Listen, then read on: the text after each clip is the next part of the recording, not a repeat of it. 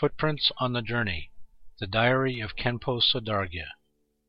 No alternatives. After our guru wish-fulfilling jewel's teaching on the ruthless killer Angulimala, garland of fingers, I rushed to county town to liberate animals. It seemed that a few slaughterhouses had found their way here overnight, turning a town once filled with the sweet smell of tsampa and butter into one permeated by a nauseating, bloody odor. I purchased 20 yaks from one slaughterhouse, 13 at another, and still more from other butchers. Altogether there were 80 yaks rescued from the knife's edge. These yaks had been hauled away from their familiar feeding pastures to this place that almost became their execution grounds.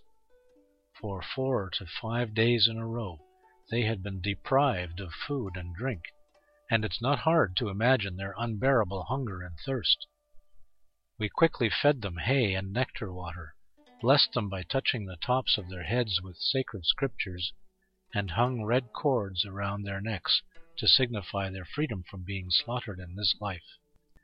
After being released to the meadow, they could finally live their remaining years without a care in the world. Indeed, a being's karma is not something to be overruled. There was this black yak that the butcher refused to sell to us for liberation, however much we tried to persuade him. He first made the shortage of meat an excuse, but when we bought some meat for him, and even elevated the purchase price to a ridiculously high number, he still stuck to his own way relentlessly.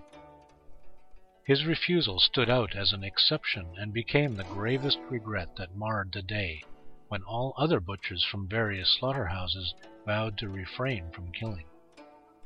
Sadly, I looked at this yak as it gazed at me intently with its big open eyes that spoke volumes of tearless, frenzied grief. How utterly despondent, helpless, and ashamed I was. Finding it unbearable to face the yak's reproach, pleas, and blame, I could only try my best to recite mantras and invoke Buddha's blessings to palliate its deep sorrow. On this day, the cruelty of killing in this town might have subsided somewhat, but the tragic scenes will continue to play out tomorrow. What kind of world is this? 28th of August, Year of Renwu, October 4th, 2002.